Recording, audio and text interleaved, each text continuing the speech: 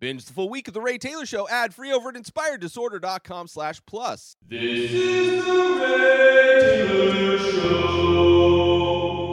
Dave, Season 2, Episode 9, Enlightened Dave, is the episode I will be completely breaking down and spoiling, so if you don't want that to happen to you, go check out the episode and then come back to this show to listen to me talk about it.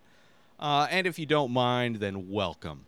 Let's get it started, shall we? This episode opens with Dave walking up to what appears to be an empty house, a large house, somewhat of a compound, as you will, possibly in the Hollywood Hills. He's walking up to this house, knocks on the door, nobody answers, so he just lets himself in, which, in my opinion, would be, I can't see myself ever walking into a house that assumes to be empty, with nobody seeming to be there. I don't care if I was invited there. I don't care if it was a friend's house. I don't care what situation or relationship I have with this person. If I'm walking up and I got bags, like I'm staying a while, and somebody's not there, I don't just let myself in. But Dave lets himself in because Dave's in his own world on some situations, some aspects of his existence. But he goes in, a completely white interior of this house, beautiful. He sits like open floor plan, just gorgeous house, sits down on this giant white beanbag chair. And of course, Dave pulls out a little snack for himself, what would be the worst snack you could eat on a giant white beanbag chair, but a bag of Cheetos. So he pulls out his bag of Cheetos, where we see our first character other than Dave in this episode, who is a painter, and not an artist painter, but somebody who's painting the house. Apparently, a new coat of paint gets laid down with each new guest, and these guests are artists, and these artists are there because this is Rick Rubin's house. Dave is there. He's been set up. Benny Blanco set him up to go work with Rick Rubin because, of course, as we know, Dave has nothing ready for his new album. He has nothing. He has been running around in circles, blaming everybody and everything, unable to create anything, so he's going to the guru of production. I myself, huge fan of Rick Rubin. As not only a producer, I'm, big fan of the Red Hot Chili Peppers, and I feel that they make their best work when they are working with Rick Rubin. But so many musicians and artists who work with him produce some of their best work.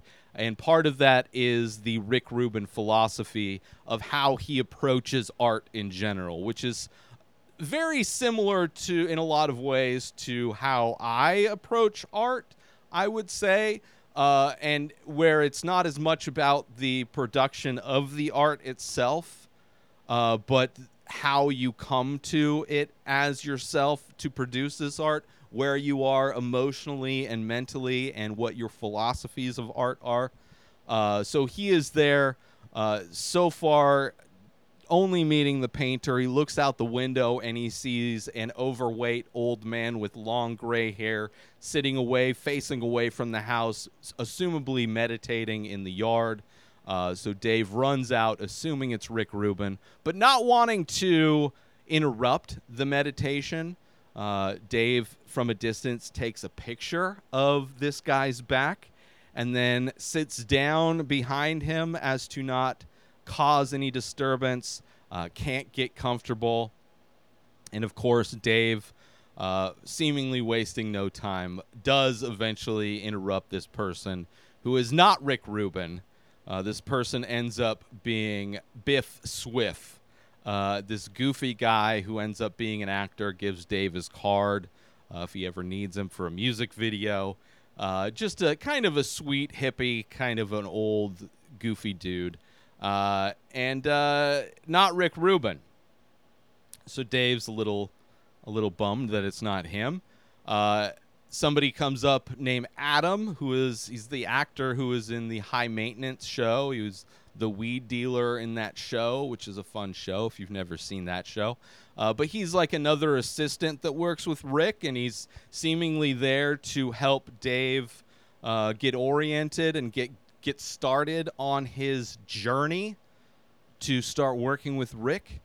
And it takes him on a tour asking Dave why he's there. And Dave, of course, talking a lot. He even says, Dave mentions that he is constantly saying way too much while also saying nothing, which is a very good example of what it's been like for Dave walking around this property, always kind of running his mouth about things, but not really saying anything of substance necessarily. But Dave is there because he's desperate. He's unable to come up with songs that he needs to fulfill his obligation to this label that has already kicked him out of the mansion he was staying in. He's basically coming to the end of his rope, needing to get this album completed. That is why he is there. But this guy, Adam, who is not A-D-A-M, it's A-T-O-M, the Atom is this guy's name, is speaking in very, vague hyperbole, hyperbolic kind of metaphor and spiritual things, really trying to get at the essence of Dave, the essence of what Dave is wanting to do and what hurdles he's dealing with, versus Dave really just kind of wants the shortcut. He doesn't want to do the work to put himself mentally in a place where he can create at his best potential. So there is that kind of miscommunication of the two kind of coming at this issue. Cut to later on in the evening, Dave walks into the bedroom he will be staying in, which is a gorgeous bedroom. There's a fireplace in the distance, and there's a lady there waiting for Dave, which he didn't notice at first, and then gets shocked when she pipes up to announce herself, letting Dave know that he has some homework to do. Rick Rubin would like Dave to write down on a pad and paper that is waiting for him on the table in the room, to write down his biggest fears and then to bury that list of fears somewhere on the property. And Rick Rubin doesn't want to know what this is. It's an exercise that he wants Dave to do. And Dave is like everything, it's like, I don't see what this is going to do to help. I just want to work with him so he can produce my stuff. I don't need to be having this spiritual awakening type of a thing. He's more concerned with getting the Wi-Fi password, which there's a funny exchange where she tells him the password and he misinterprets it. But finally gets it, calls his buddy Benny to see what is up. Why is this situation not working out in the way Dave assumed it would have worked out? But of course, Benny, the connection is weak and choppy and gets disconnected from Benny. So Dave decides to sit down and write this list. And he comes up with a few things, writes down his fear is failure, but then decides to cross that out and write instead success, which is a common fear that most people are in denial of having, because success can be a scary thing, especially if you've seen, which Dave has experienced and seen on some level, despite the fact that he is kind of delusional about how busy what life is like for somebody who is successful versus the life that he has, the kind of schedule that you would need to have, the pressure of success, the pressure of all eyes on you to create high-level work on a regular, consistent basis, and how when you fall out of the public's perception of creating good work, how damaging that can be to one's ego. So Dave is fearful of success, and as he's on the property burying this list, he comes across a musician that he mentioned, brought up before, Flea. He asked when he was walking around the property with Adam, he was asking, he's like, I heard that Rick Rubin came up with Flea's nickname, and that's why Flea goes by Flea, because it was Rick Rubin, which I don't believe that to be true. But while trying to bury his list, that name comes up again. He finds Flea's list, which only includes spiders, which I thought was hilarious. I am huge fan of Flea, obviously, Chili Peppers, but Flea as a human, like my spirit animal is Flea. I know he's a human, but he is just like amazing at he loves art, he loves music, he loves the journey of constantly learning music.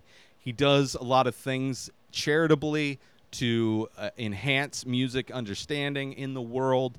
And he's also just feels like he has a joyful spirit to him. I really love Flea, but he is apparently, according to this episode, afraid of spiders.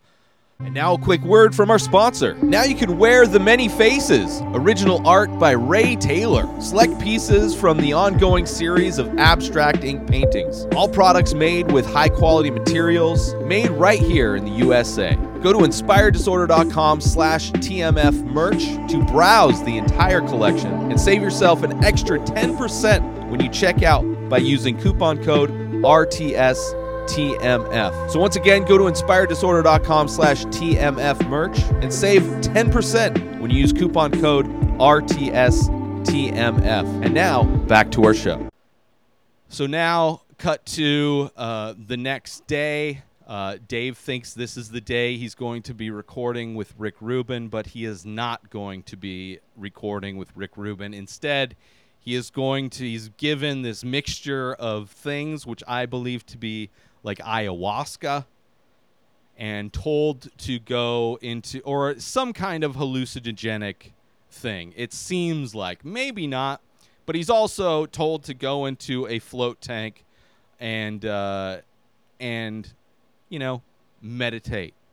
I've never been in a float tank. I meditate regularly, but from what it seems, the sensory deprivation tank that amplifies meditation to another level, which one of these days I will experience the float tanks, as it were. But this is Dave's job for the day, is to go float. And that's not what Dave wants to do. Dave doesn't want to do any self-work. He basically feels like Rick Rubin's going to make this album for him in a lot of ways and tell him what to do. And that's not how Rick Rubin does. He gets his artists in the proper mind state to be their best creative self. And Dave doesn't want to have to do the work. Dave wants the shortcuts. He doesn't want to have to actually put in the real work. But he goes into this float tank, initially going in naked, but Adam hands him a pair of swim trunks as Dave's balls just hang to the floor almost as he's trying to step into this float tank. But anyway, he goes in because he was told that Kanye was against the process as well until he let go. And Dave's obsession with Kanye is the reason why. He's like, well, if Kanye did it, I will walk in his path and do the same. So he goes into the float tank, and as he's floating, he's having all of these racing thoughts, as you do when you meditate. Meditation isn't about being good at it. Meditation is a practice. You constantly practice at doing it in order to slowly get better at a thing. And having racing thoughts is part of it. It is what your brain does when you try to settle down. And the whole idea of the practice of meditation is to let those thoughts flow through you and exit and let go of them until you get to a point of calm, peace, emptiness of some sorts. So he's having these racing thoughts, and he's had enough, and he gets out of the float tank, and he puts on his robe, and he's walking around, and nobody's around again. And as he's walking around this property, he sees a remote control car shows up out of nowhere, and he decides to follow it. And he follows this remote control car out to the outskirts of the property, out to the middle of nowhere, and far in the distance, he sees the person controlling this remote control car, who seems to be Rick Rubin, and he is about that big on the screen. So it's kind of just to step out of this episode for a second and comment on how this show has so many cameos from actual celebrities and whatnot. It's a very creative way to have a celebrity cameo without actually having a celebrity cameo. Because I don't at no point in this episode does Rick Rubin actually show up, but it has the illusion of Rick Rubin there. And this tiny person in the distance Dave sees is assumingly controlling the remote control car. The car flips over. He flips it back over and then realizes that and then the car like goes running off the cliff, and then he realizes that he's holding the controller. And this is when you start to realize, as the viewer of this episode, and as Dave realizes as the character in this episode, that he is in a dream state. And this episode goes into the best expression, I would say, of a dream state. And also not only of a dream state, but of a dream state where Dave is being confronted with all of the negative aspects of his life in a lot of ways. So he's got this controller in his hand all of a sudden. He throws it down. He runs back to the house, and before he gets to the front door, the Dan, his assistant, his intern from the first episode, appears again. I had no idea Dan was going to come back, but in his dream, of course, this is one of the things that is holding Dave back mentally, knowing that there is a human being that when he was in Korea, got recruited to the military to serve his required military service. So Dan, in his dream state, is all in complete fatigues. He's holding a broken laptop, telling Dave that he got the laptop and he tried to swallow it to bring it back to the U.S. And then Dan starts to piss himself, which is a reflection of Dave when he would do these bird bombs and piss himself just to entertain his friends. And Dave is freaking out, and he's like, "Hold on, Dan, I'm going to get you some water." So he runs inside the kitchen and tries to fill up a glass of water in the sink, but the water's not working. So he turns around to go see if there's water somewhere else, and bam, he's in a busy kitchen. Like a kitchen that is a working kitchen, and there's people all over the place. It's busy, and Gaeta is there, and Gaeta's like, "Come on, Dave, we gotta go. We gotta make this stuff." And Dave is like, "What is going on? What are we doing here?" And he's like, "I don't know how to make this stuff." And Gaeta's like, "Yeah, you can do it. You could do it. Just use me. Just use me." And he gives him a knife, and Mike comes barging in. Mike's got dyed hair for some reason, but he's still the boss of the situation, pushing Dave. It's like, "Dave, you got to make this meal. Come on, man. We got people waiting," right? Which is obviously the pressure that Mike is putting on Dave to be creative. It's one of the pressures Dave is feeling from the outside world to push himself to come up with something instead of dealing with these things and letting the creativity flow out of him. So Mike is there giving him pressure. Gaeta's like, "You got to do it. Here, just take me." And he's gives him a knife, and he's like, "Cut off my arm and we can cook that," because there's nothing on the table. Dave has nothing. He's creatively bankrupt. So Dave grabs the knife and starts cutting Gaeta, despite the fact Gaeta is in complete and utter pain, still encouraging Dave, because that's what Gaeta does. Gaeta is the hype man in every single way. He is hip-hop's answer to Ted Lasso. He is the Ted Lasso of hip-hop, constantly, despite the fact Dave is cutting off his arm, still cheering him on, believing in Dave, which it probably on some level is Dave grappling with his desires to want to be so good and his desires to steal from the African American, the black community in hip-hop, which was brought to his attention with the Kareem Abdul-Jabbar episode. So he's cutting off this chunk of meat, and as soon as he cuts off a chunk of meat, Dave puts it in his mouth and like eats a piece of it. And apparently it's good, so he throws it on the grill and grills it up, and then we cut to Dave going in, giant platters covered with those metal domes that go on top of the platters, and he goes into this big banquet hall where there's a table of critics waiting to taste his meal that he created.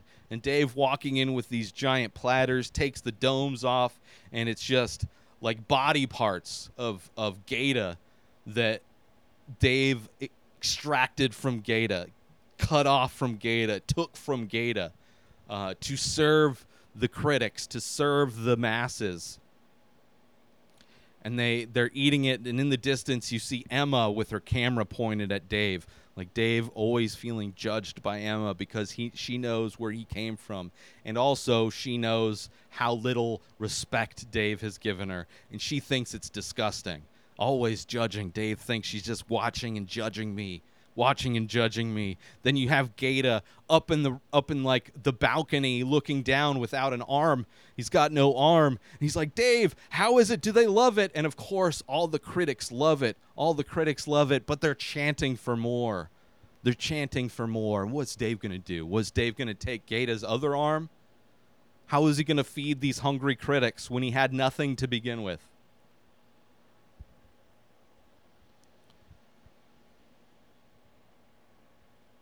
So they're all chanting more, and then it's like the lighting goes out, and Dave is approaching this one lit table where his mom is sitting, and he's apologizing to his mom. He's apologizing. It's just like, I could have done better, and then his mom turns into Allie. He's like, I'm sorry, I couldn't be the person. It's like, yes, you could have been. Which is obviously, you know, on so many levels, so many men try to date their moms. They try to find women that will take care of them. They don't want to be, and a lot of men in those relations won't be the other half of the relationship. They just want that one-sided, like, childhood take from the mom.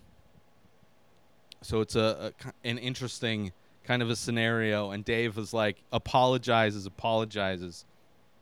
and saying goodbye, and then he leaves, walking to a door that's lit.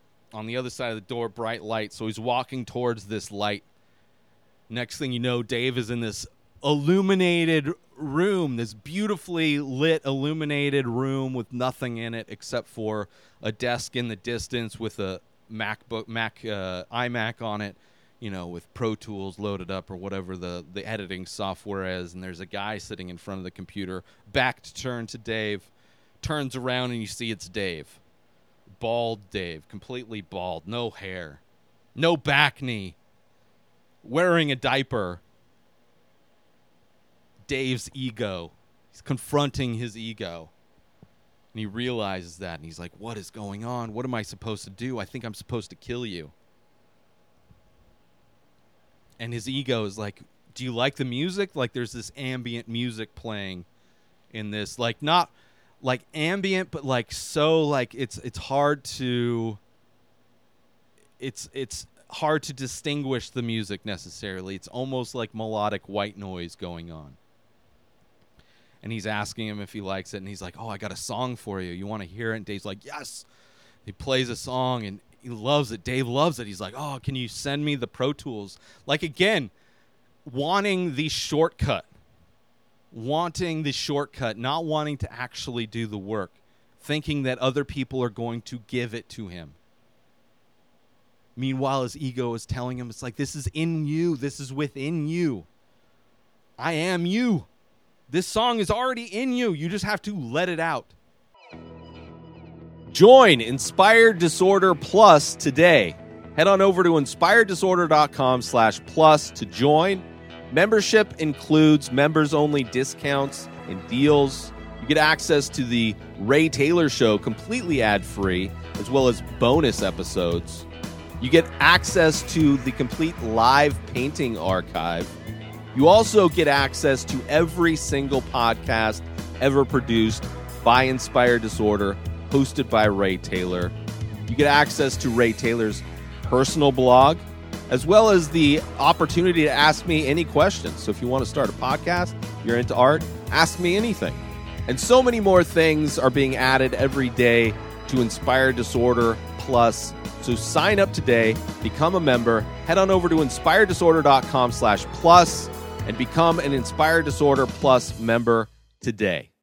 And then he brings out the Anteater, which is which up until this moment, I had never realized the importance of the Anteater, because I had never realized how much throughout this season of Dave, ants have been like the thing that Dave has used as the excuse not to work.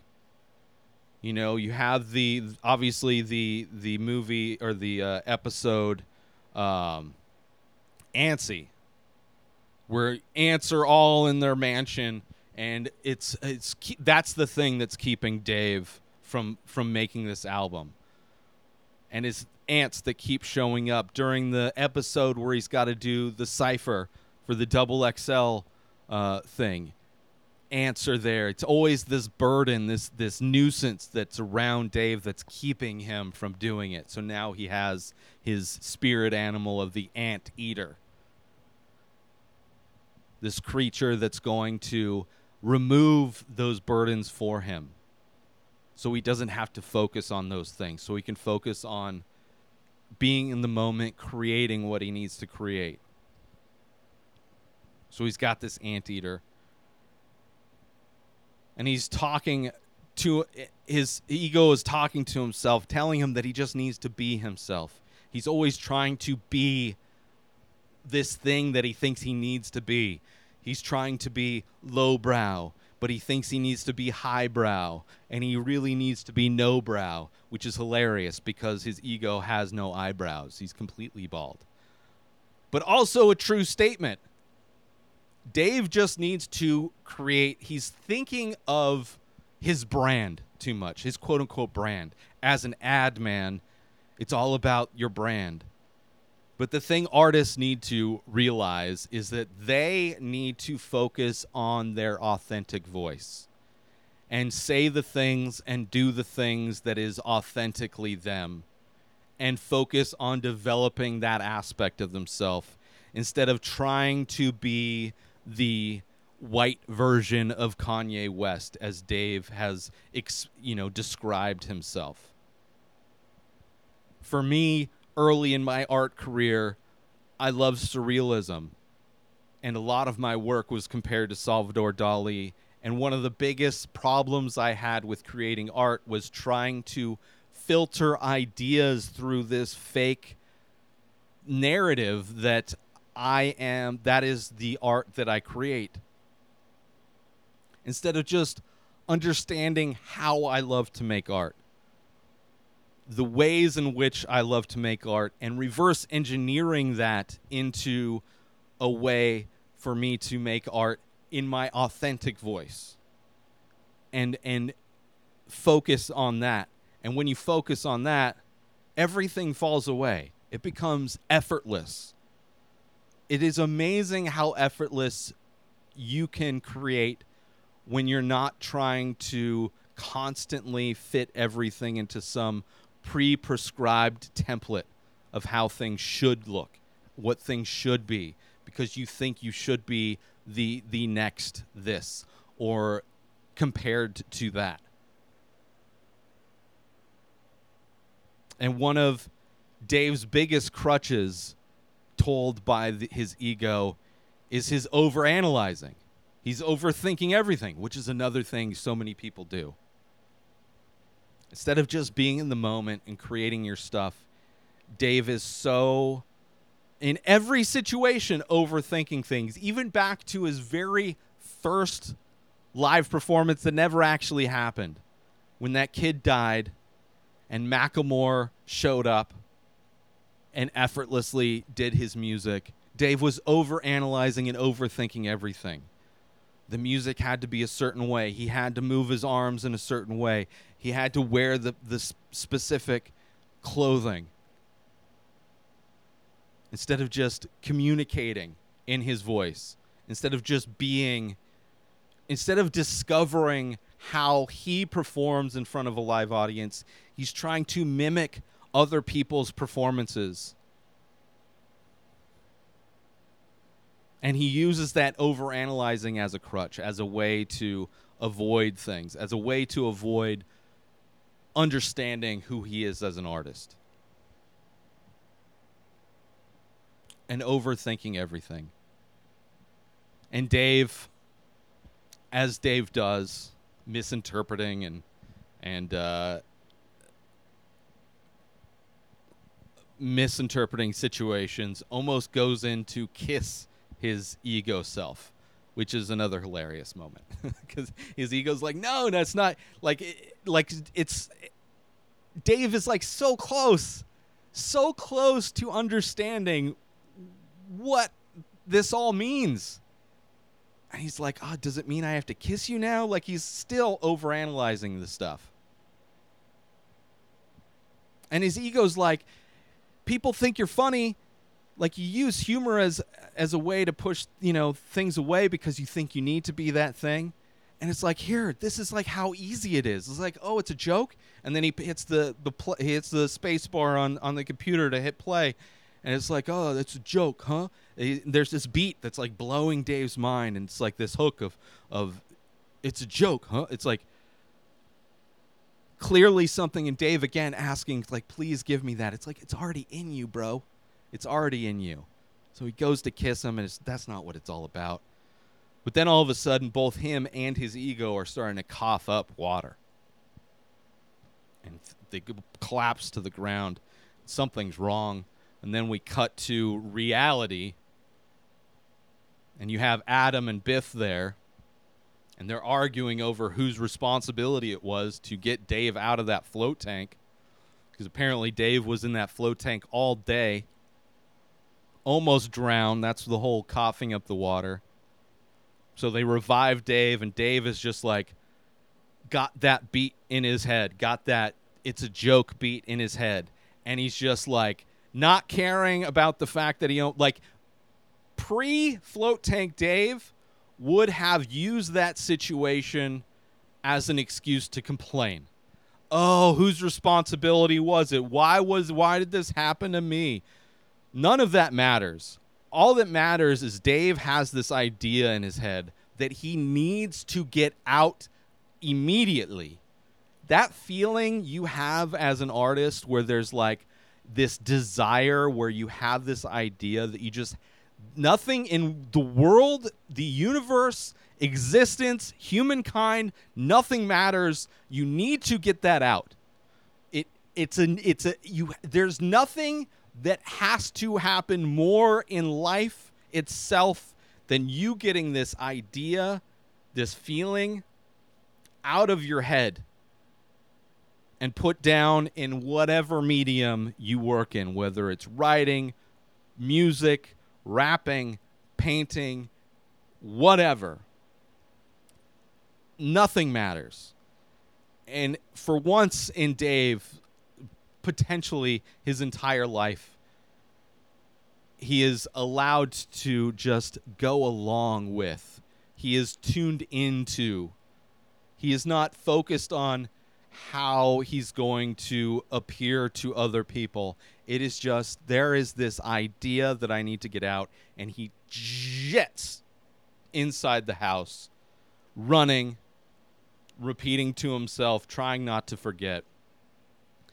Gets into the room where the mic is set up, hits record, and just gets it out. Gets out that this is a joke, followed by just, a rap. And that's how it ends. it's great. It is like it is a high. Like the episode is like, oh shit, we're dealing with Dave's problems. Dave's constantly got problems. This whole season is about Dave's problems and how he's self-sabotaging himself and making everything so much more difficult and overthinking things. And at the end, it's like he's finally, hopefully, let it go. And he's got the inspiration and the motivation in a way that is undeniable and runs in to go lay it down. A great way to end the episode. A great episode to have, obviously. And you don't need drugs. You don't need a float tank to come to that realization as an artist. But you do have to put in the work. You have to... Meditation is a great way to quiet the distractions of life and to do that self-work, to step outside of yourself and properly critique yourself and understand the things that you need to change and get better at. But also the idea of artists finding their voice, their authentic voice that is not somebody else. It's going to be inspired by a lot of things, a lot of your interests, but your voice is the most authentic thing you can offer to the world.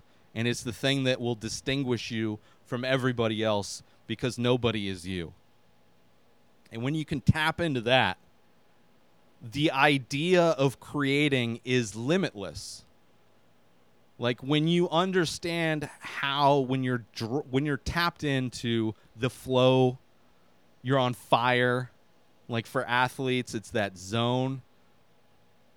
When you're in the zone, you're on fire, and it's like things are effortlessly happening.